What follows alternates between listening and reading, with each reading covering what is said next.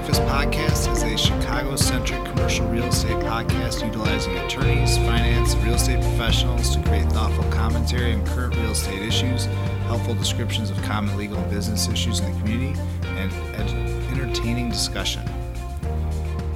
If listeners are interested in a certain topic or have questions, feel free to get in touch with us by emailing us at solutioncenter@satcltd.com or by visiting our website, realestatebreakfast.com.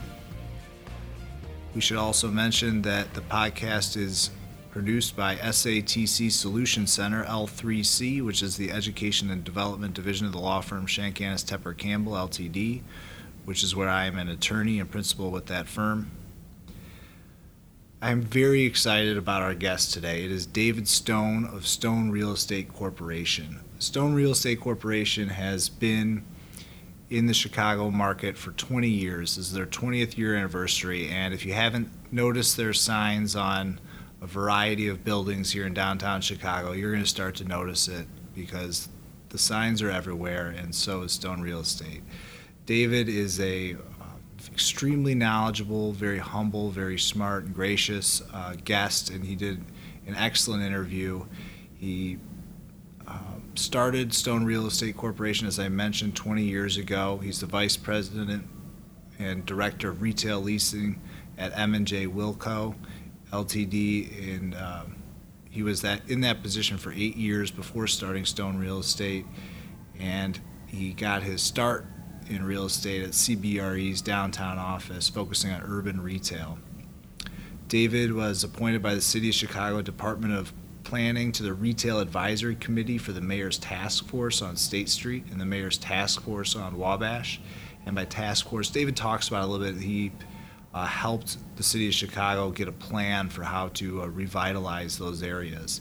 He also serves in the Greater North Michigan Avenue Association Sign and Urban Design Committee. And he's one of the most well-respected brokers in the Chicago real estate industry, and he was even named the Retail Broker of the Year from the Chicago Commercial Real Estate Awards, and is also a finalist for Retail Broker of the Year for Chicago Commercial Real Estate Awards. So he is extremely well-respected, very well-known in the Chicagoland area. I urge you to go to his website and to just Google Stone Real Estate Corporation, and you'll see the types of projects that they work on, such as the Merchandise Mart, which David gets into in the interview, as well as Northwestern Memorial Hospital, 1225 North Wells, Block 37, and many other projects. So he's done notable transactions such as Howells and Hood at the Tribune Tower, Latinicity in Block 37, the AMC Theaters, Block 37, are responsible because of Stone Real Estate Corporation. So I want you to sit back, enjoy. This information is going to come at you fast and furious. You're going to hear about all sorts of areas of the Chicago market and some of his predictions for the future.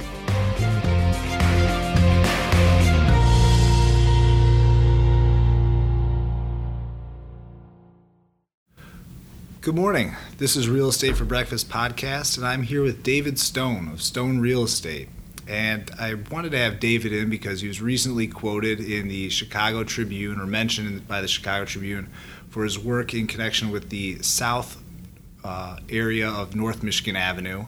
And it was related to the new Apple announcement and Apple coming in. And I know David can't talk about that transaction specifically, but David, tell us about that area of town and what you're seeing either prior to or since that announcement. Well, the Apple deal going to 401 North Michigan is a big deal in the retail world, and it's a big deal in the Michigan Avenue world because historically the south part of North Michigan Avenue, really south of Ohio, has been considered the dead part, or a dead part, or certainly more service-oriented than retail. But Apple's announcement has caused a tremendous stir among landlords, brokers, other tenants, because there's a huge anticipation of tourist traffic now coming to see that store when it opens, to have their picture taken in front of it, similar to the Cube in New York City, where people it's a legitimate tourist attraction. So people are anticipating that that's going to happen here too, and as a result, landlords on all sides of that project, including south of the river, have raised their asking rents fairly dramatically and are very, very bullish on what's going to happen once Apple opens. No one knows exactly what's going to happen, but the anticipation is good. Right, so Apple is good for business all around the area. It is, and so once it opens, assuming that it does in fact become a Chicago tourist attraction, it's going to make a difference in rents and in the flow of retailers from North Michigan Avenue south of the river. As you mentioned that, I was just thinking there's been a lot of investments by the city of Chicago in that riverfront area. Do you think that is helping with the increased demand for rents, and do you think it maybe helps solicit Apple, or do you think that the beautification of that area of the city is helping to revitalize it? That's a good question. I think it is. The city did a fantastic job at the riverfront. It's very, very successful. It's very hard to, on a nice summer afternoon after work, the lines are hard to get a drink at if you're going to go get a beer after work. So it's highly successful. It actually much more successful than I thought it was going to be. So was that a factor for Apple? Probably a small factor. It gave some vitality to the area where it didn't exist before. So I really commend the city. I think they did a first-class job with that and are now obviously continuing to expand it along the river. It probably also helps that there's been a few new hotels around there, and the development of the Lakeshore East really taking off in the past 10 years. You have a lot of residents as well as a lot of tourism that's more essential to that area than just the North Michigan Avenue area. Yeah, the hotels are a factor. Lakeshore East is a factor, but the real game changer was Millennium Park. And when that finally got built, opened, and active, that has changed the entire dynamic of the pedestrian traffic south of the Chicago River, because it is such an attraction. And we office right at Michigan and Lake, and we've always officed in Michigan and Lake, so over the last 15 to 20 years we have seen a tremendous increase in traffic, particularly tourists, along that area as a result of Millennium Park. Right. When I first moved to Chicago, I started law school in 2004, and I lived downtown. I remember being dead downtown on the weekends, but now you can't go into downtown on that North Michigan Avenue, or I guess I don't know if you call it North Michigan. Technically, everything north of Madison is North Michigan Avenue, but yeah, right in that area, that used to be very quiet, and now it's just packed full of people at every hour of every day of the week. Yeah, our core business is leasing on the ground floor of office buildings in the Loop, and for much of my career, it's been a 5-day week, maybe 6-day, depending on if you're east towards Michigan Avenue. But Michigan Avenue, Wabash State is a 7-day a legitimate 7-day retail streak now, and significantly, and night, not just day. But the streets don't roll up at 6:30 when everyone gets the last express train, to the suburbs. People are staying down and eating and going to the theaters, or staying there for a hotel or coming in for business. It's a dramatic change. It's a really good change for downtown. Certainly. And do you see any of that expansion off of Michigan Avenue? I know you represent both tenants and landlords. So have you noticed any tenants is that spilling out outside of Michigan Avenue? Is it going, can't go too far east, but is it going west at all? It is going west. Now as you go Michigan, Wabash, certainly with the students on Wabash State, Dearborn isn't exactly a retail street per se, but it's fanning out. It takes time. It's not something that happens instantly, but over a period of years, I believe it'll go all the way to Wacker, and then of course, Fulton Market has picked up way to the west. So eventually things will come together. Over the next, let's call it 10 years, certainly the West Loop, Fulton Market area will merge with the Loop, and I think it'll be a very, very vital area. The biggest problem will be automobile traffic. That'll be the problem. Sure, yeah, absolutely. I would definitely envision there being some traffic. Do you think that with the West Loop, I see that there's a couple different hotels going in there right now, and I think of the West Loop as having a boom in terms of restaurants and bars. Do you think that with the new hotels and probably some more residential developments, since there's just a higher concentration of people, do you think that there'll be more retail you'll see out in the West Loop area over the next 5-10 years? That's the goal of almost every investor who's purchased property there in the last 5 years, it is a very successful restaurant area, extremely successful, principally independent restaurants, star chefs. But in order to be a legitimate, real retail area, it has to be more than restaurants. It's too big of an area to just fill with restaurants. So, the Urban Outfitter brands are, Free People, Anthropology. Those brands have signed leases, or under construction. And that is really the start. There are some smaller stores, Billy Reed, which is a very high-end boutique menswear. Kitten Ace is there. There are some stores that are there operating by themselves, but apparel needs other apparel around it in order to be successful. Sure. Very few will go by themselves. The urban brands, at least, Urban Outfitters brands, I should say, are one of the few pioneers. Most retailers will not pioneer anywhere. They need to have other people in their category doing well before they will take a risk. And one thing that we should talk about today is what's going on in apparel retail, where there's really an earthquake going on that is some ways talked about, in some ways not really known outside of retail and probably retail real estate brokers. You definitely have my attention on that. Yeah. Tell me what you used the word earthquake. What's going on? Well, what's happened, and it really came out this Christmas, and I would say it became really obvious, is that apparel retailers, full price apparel retailers, are really struggling, and that is because people are fleeing to lower price goods. TJ Maxx is doing great, Ross stores doing great, but the full price stores are suffering at the expense of those, because of those people, but also, of course, because of the internet. And Amazon is now getting more into apparel. Zappos, those stores are a big factor. So what we're finding, we have a fairly large set of apparel clients in our company. We do apparel work, we do restaurant work, we do anything retail.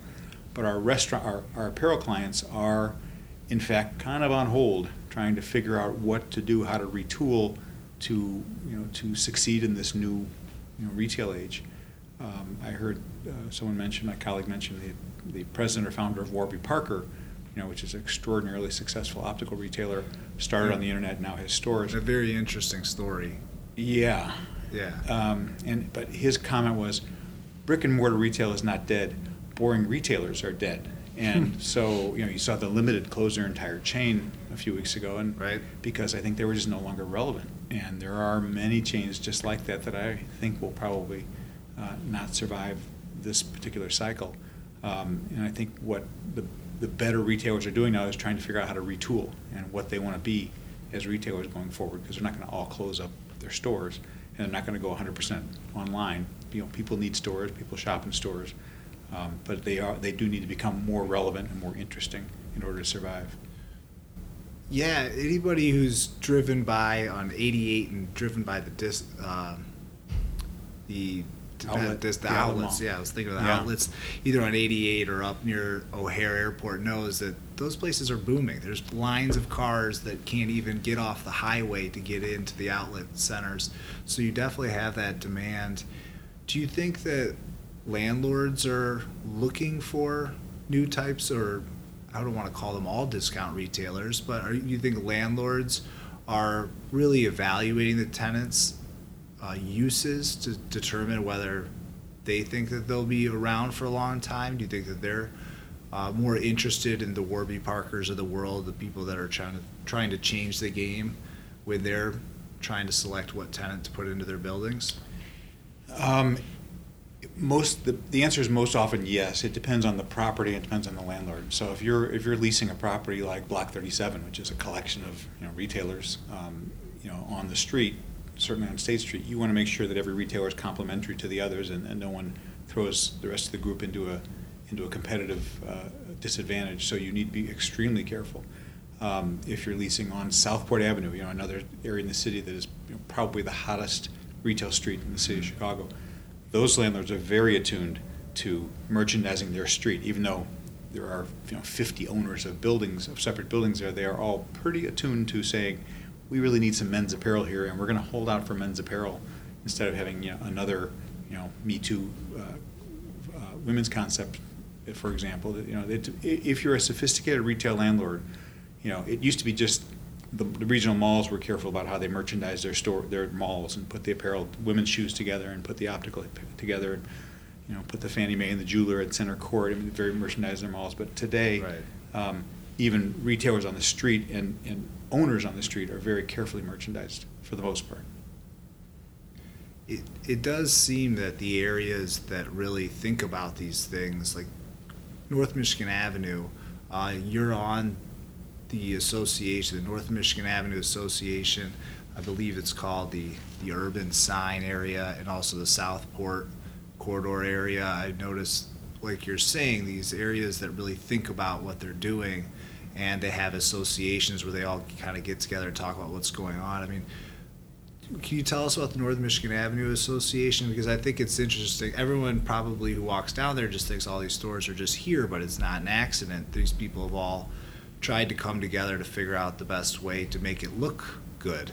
And there's actually rules for signage and how the signage operates on North Michigan Avenue. I think there's even a City of Chicago code that's related to just the downtown area and how signage can work. Yeah, I mean, absolutely. I don't think most people notice the signage on Michigan Avenue because it's not something you think about. You're either shopping or you're walking somewhere. Just us real estate nerds. Exactly. But I am on the signage and redevelopment committee, and we meet once a month, and people come before the committee and present their signs, and there are standards that has to be, and the alderman has to sign off on it, the city hall has to sign off on it, and the Greater North, the Magnificent Mile Association, as it's now known, also signs off on it. So it's a pretty rigorous review. It's not an unfriendly group, but it's a rigorous review to maintain some standards of dignity of the street, because it's one of the best shopping streets in the world.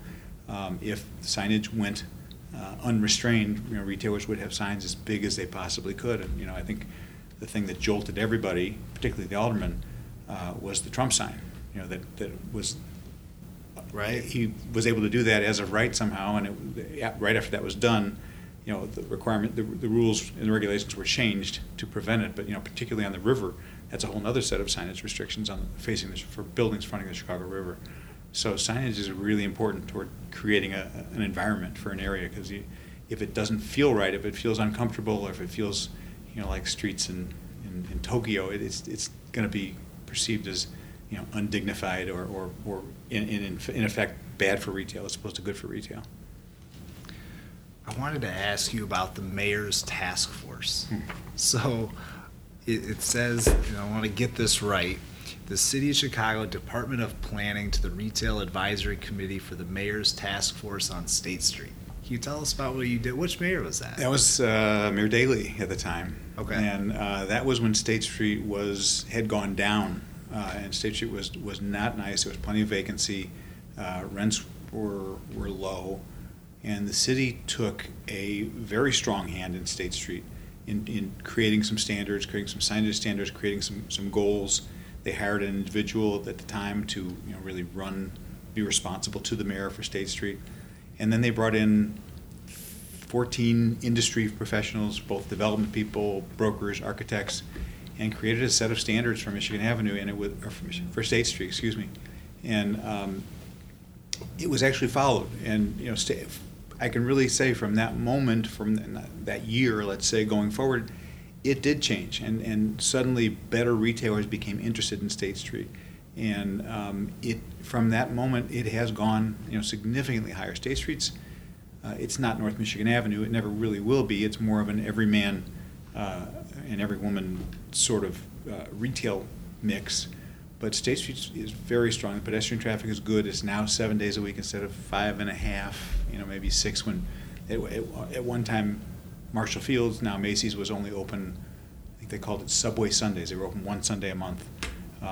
But that was, it doesn't exist anymore. So that's, State Street is a significant force and a regional draw in Chicago now. Right. What year was that? It was probably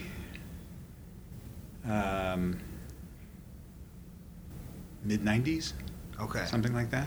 Yeah, I mean, I've noticed, because I was wondering if this just happened fairly recently, because after the downturn in about 2010, there was quite a bit of vacancy just right on State Street, which was alarming. As you walk by, you think there's Michigan Avenue, there's State Street, and there was quite a bit, and it seemed like Block 37 took a little bit of time to get going, and then, but all of a sudden, you woke up one day, you went to work one day, and State Street's slammed. It doesn't seem like there's any vacancy. As you walk down it, Block 37 is booming. It's a vibrant area, and part of it was probably Target by itself, just coming and taking over the old Carson Peary Scott block. But yeah, you're certainly right. Just anecdotally, I've noticed as I walk down the street, it's a much different area than it was just a couple of years ago. Yeah, Target was significant, because when Carson Peary Scott was open, it was a legitimate, obviously it was a major department store, it was a historic building. But when it closed, the south part of State Street changed, and it was not so desirable anymore. And no retailer likes to locate near a vacant department store. There's no synergy there. No, you don't get any shoppers from a vacant department store. In fact, you lose them. So Target opening was a big deal, and everything, Walgreens opening, and no one was at first proud to see Walgreens go at State and Randolph, a very important intersection, but they put a cool store there, It is a cool Walgreens. It's cool, and it's hard to believe it's cool, but it is, and it draws people, and it's a 24-hour store. It's not terrible. Usually you want apparel at all these. The more apparel you can put into an area, the better all the apparel people do. So when you have a drugstore, it sort of interrupts the retail flow. But Walgreens pulled it off. I have to give them credit. They pulled it off, and it's a very high volume store for them. And then, of course, they did a second store 2 blocks away, Estate in Madison, which, not as big a fan of that. Having 2 gigantic drugstores that close to each other is not, it could have been such a better retail use for the street, but in the end, it's not I certainly don't control that. Right. Landlords control that. Can you tell us at all about your work with Merchandise Mart? Yes.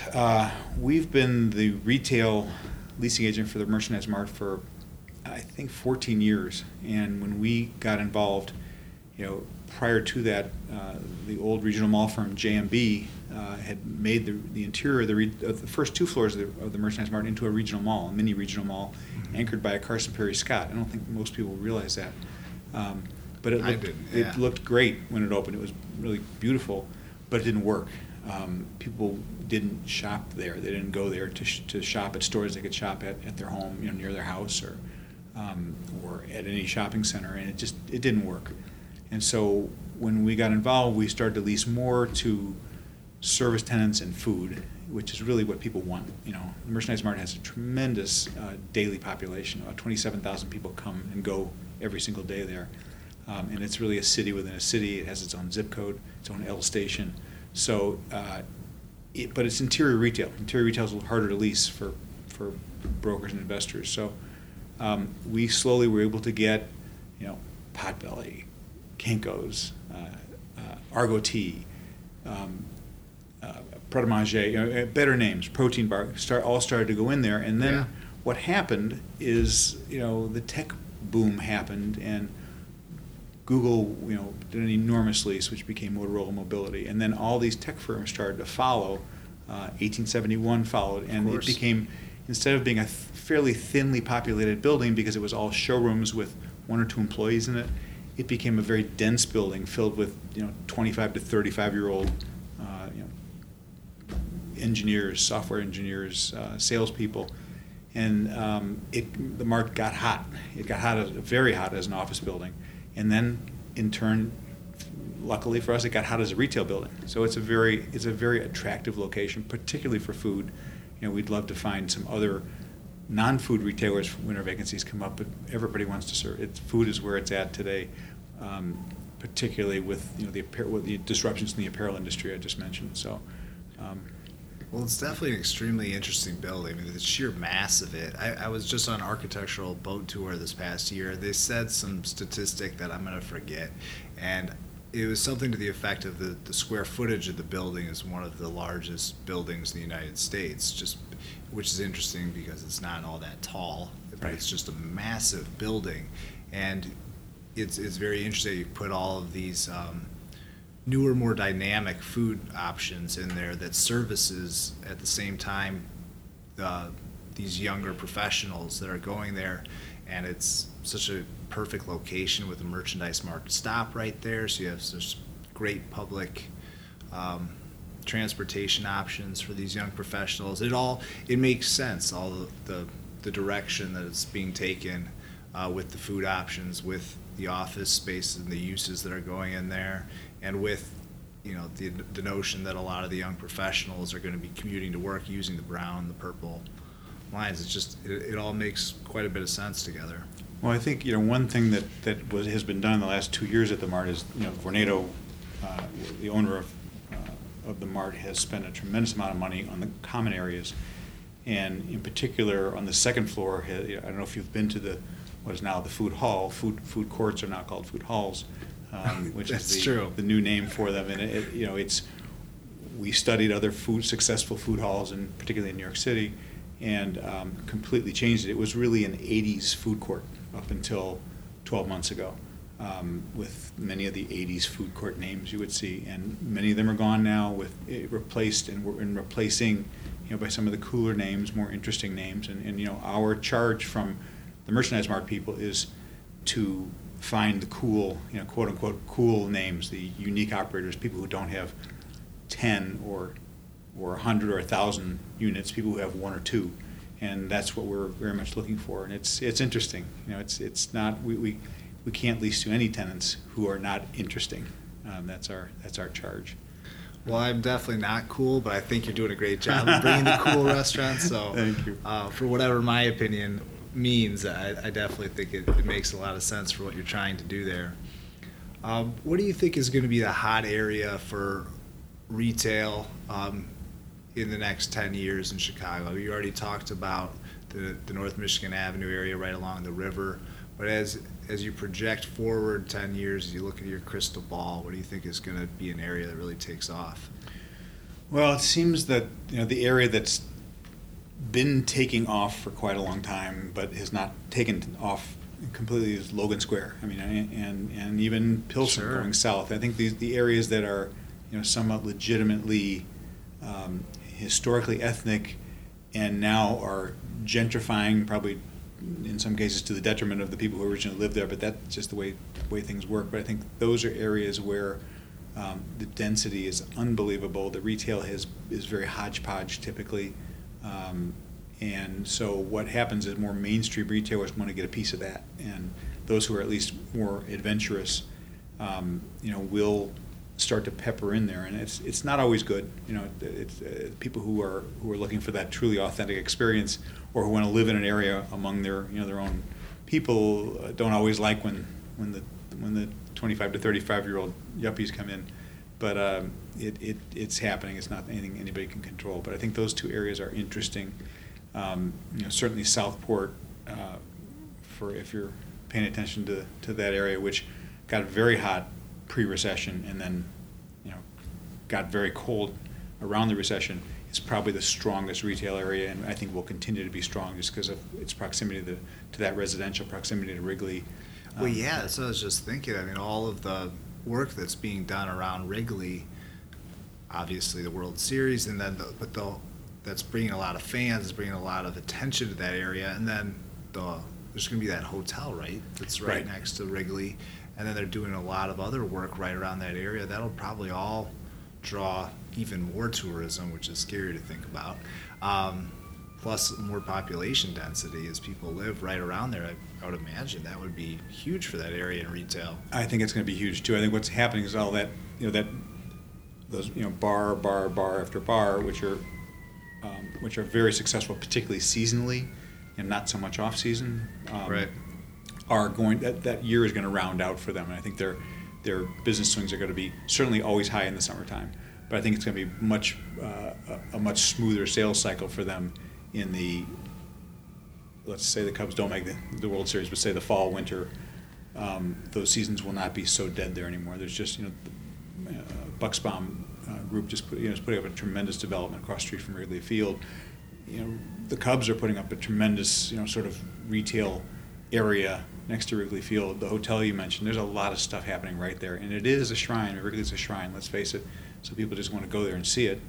And then if you can actually be entertained there when there's not a baseball game, then I think that would be a successful retail area. Do you remember a few years ago when they were talking about potentially moving the Cubs out to the suburbs? It seems ludicrous in retrospect that was a few short years ago. Yeah. They were talking about it, and now everyone is investing and concentrating their resources in that area. I don't think that they're going to go anywhere anytime soon. I mean, I cannot imagine anybody even bringing that up today. Yeah. Yeah. Well, do you have any thoughts on the South Loop? Does your firm do any work in the South Loop? Just because we haven't talked about that area of town yet. We do work on Roosevelt Road, which the South Loop can be Printers Row area, which is a very nice residential area with good restaurants and cute retail. We don't do a ton there because it's not as pedestrian oriented or trafficked as we're used to. But Roosevelt Road is a powerhouse of a retail street because A, the density, but B, the traffic is significant. So it's a very, very powerful retail street, that's really asserted itself over the last maybe 20 years. So it's been a long time. It's not sudden, but it certainly has intensified. Sure. I mean, if you haven't been down there in a while, and then you drive down there for whatever reason, and then all of a sudden you drive and there's Target, there's Whole Foods, Best Buy, there's that new cinema. Right. I mean, it's just exploded in 15 years. That cinema is either one or two in the state of Illinois as far as movie theaters. So it's extremely successful. And Roosevelt Collection, which was pre-recession was going to be the downtown lifestyle center, the urban lifestyle center, filled with soft goods retailers, regional mall tenants who occupy open air centers. And then the recession hit and it fell into trouble, but McCaffrey Interest did a very good job of re-tenanting it. And it's now a vibrant, real retail center with parking, with movie theater, with restaurants. So that's really that's probably the highest end shopping center in the Roosevelt corridor. Roosevelt is a little like State Street. It's not fancy. It's just middle America retail, and it works.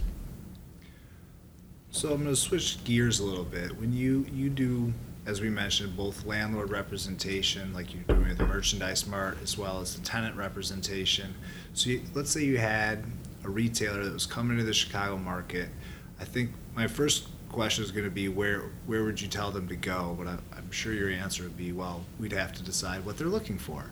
So what kind of process do you have if you have a tenant coming to Chicago? How do you walk them through the areas or trying to figure out what would be a good fit for them? Well, I hate to say what you probably expect me to say, which is it depends. But I give that a lot as a lawyer, so don't worry about it. Okay, so it depends. But if it's a tenant, often that tenant is already established in some other city, on one of the coasts or some other city. So, where is their most successful store? Where are they successful? Where are they not successful? Our orientation as a firm is typically urban or pedestrian-oriented city communities. So, we're most comfortable in downtown Chicago and in Lincoln Park and on Southport, Armitage, and those streets which are heavily pedestrian trafficked, great density. But we're also very comfortable in the metro suburbs, what we call the metro suburbs, Evanston, Winnetka, Highland Park, and then Oak Park, Oak Brook to an extent.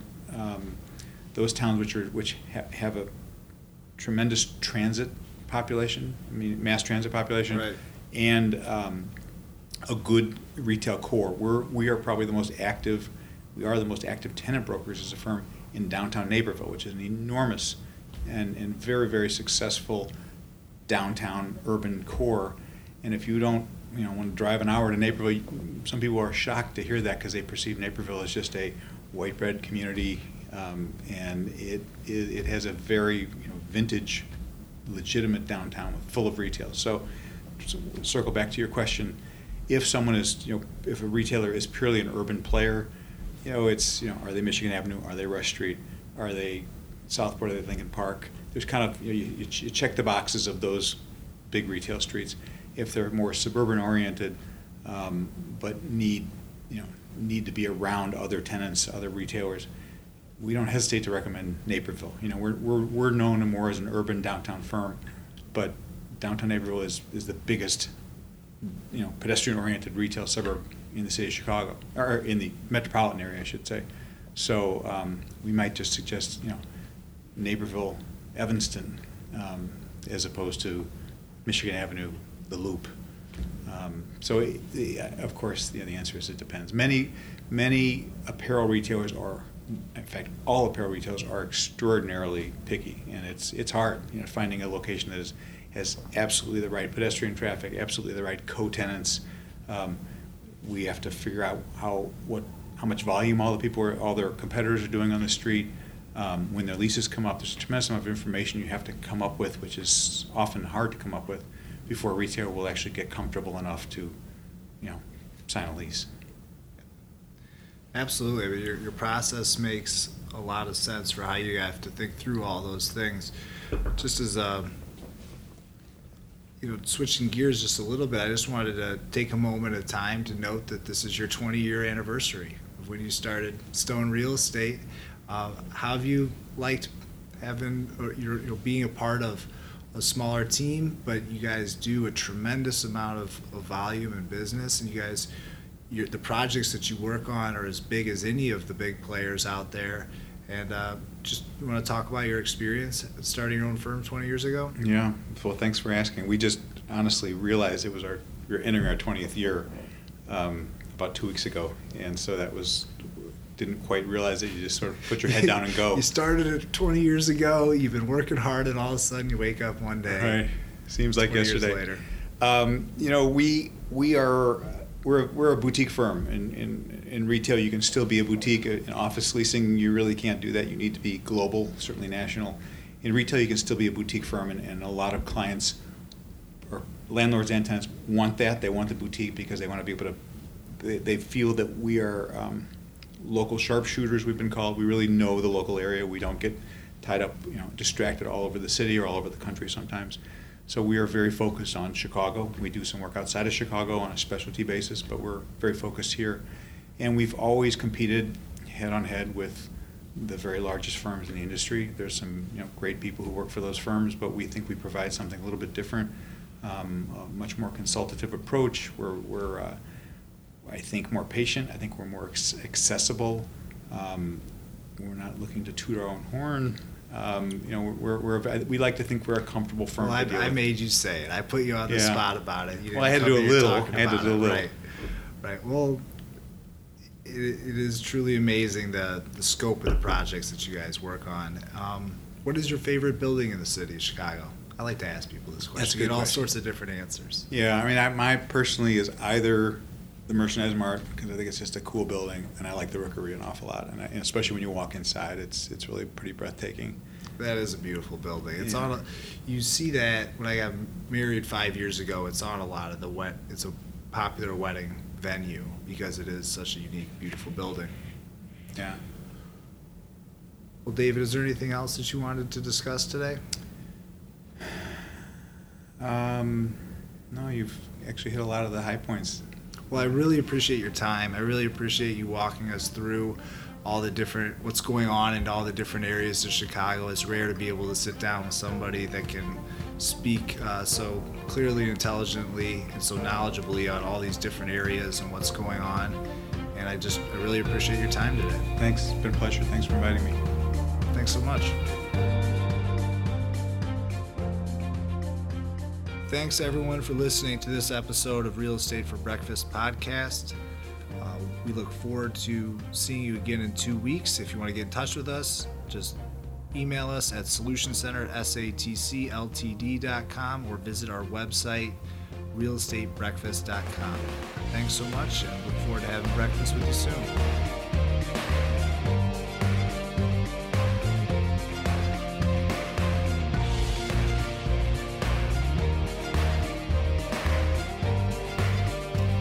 Nothing contained in this podcast shall constitute financial, investment, legal, or other professional advice. No professional relationship of any kind is created between you and the podcast host or guests. You are urged to speak with your own financial, investment, or legal advisors before making any investment or legal decisions. The opinions expressed in this podcast are not necessarily the opinions of the SATC Solutions Center or Shank-Annis Tepper Campbell or any of its employees. This podcast is created by the individual capacities of the host and guests. All opinions on this podcast are rendered based on specific facts and under certain conditions and subject to certain assumptions, and may not and should not be used or relied upon for any other purpose, including but not limited to for use in connection with any investment purposes or legal proceeding.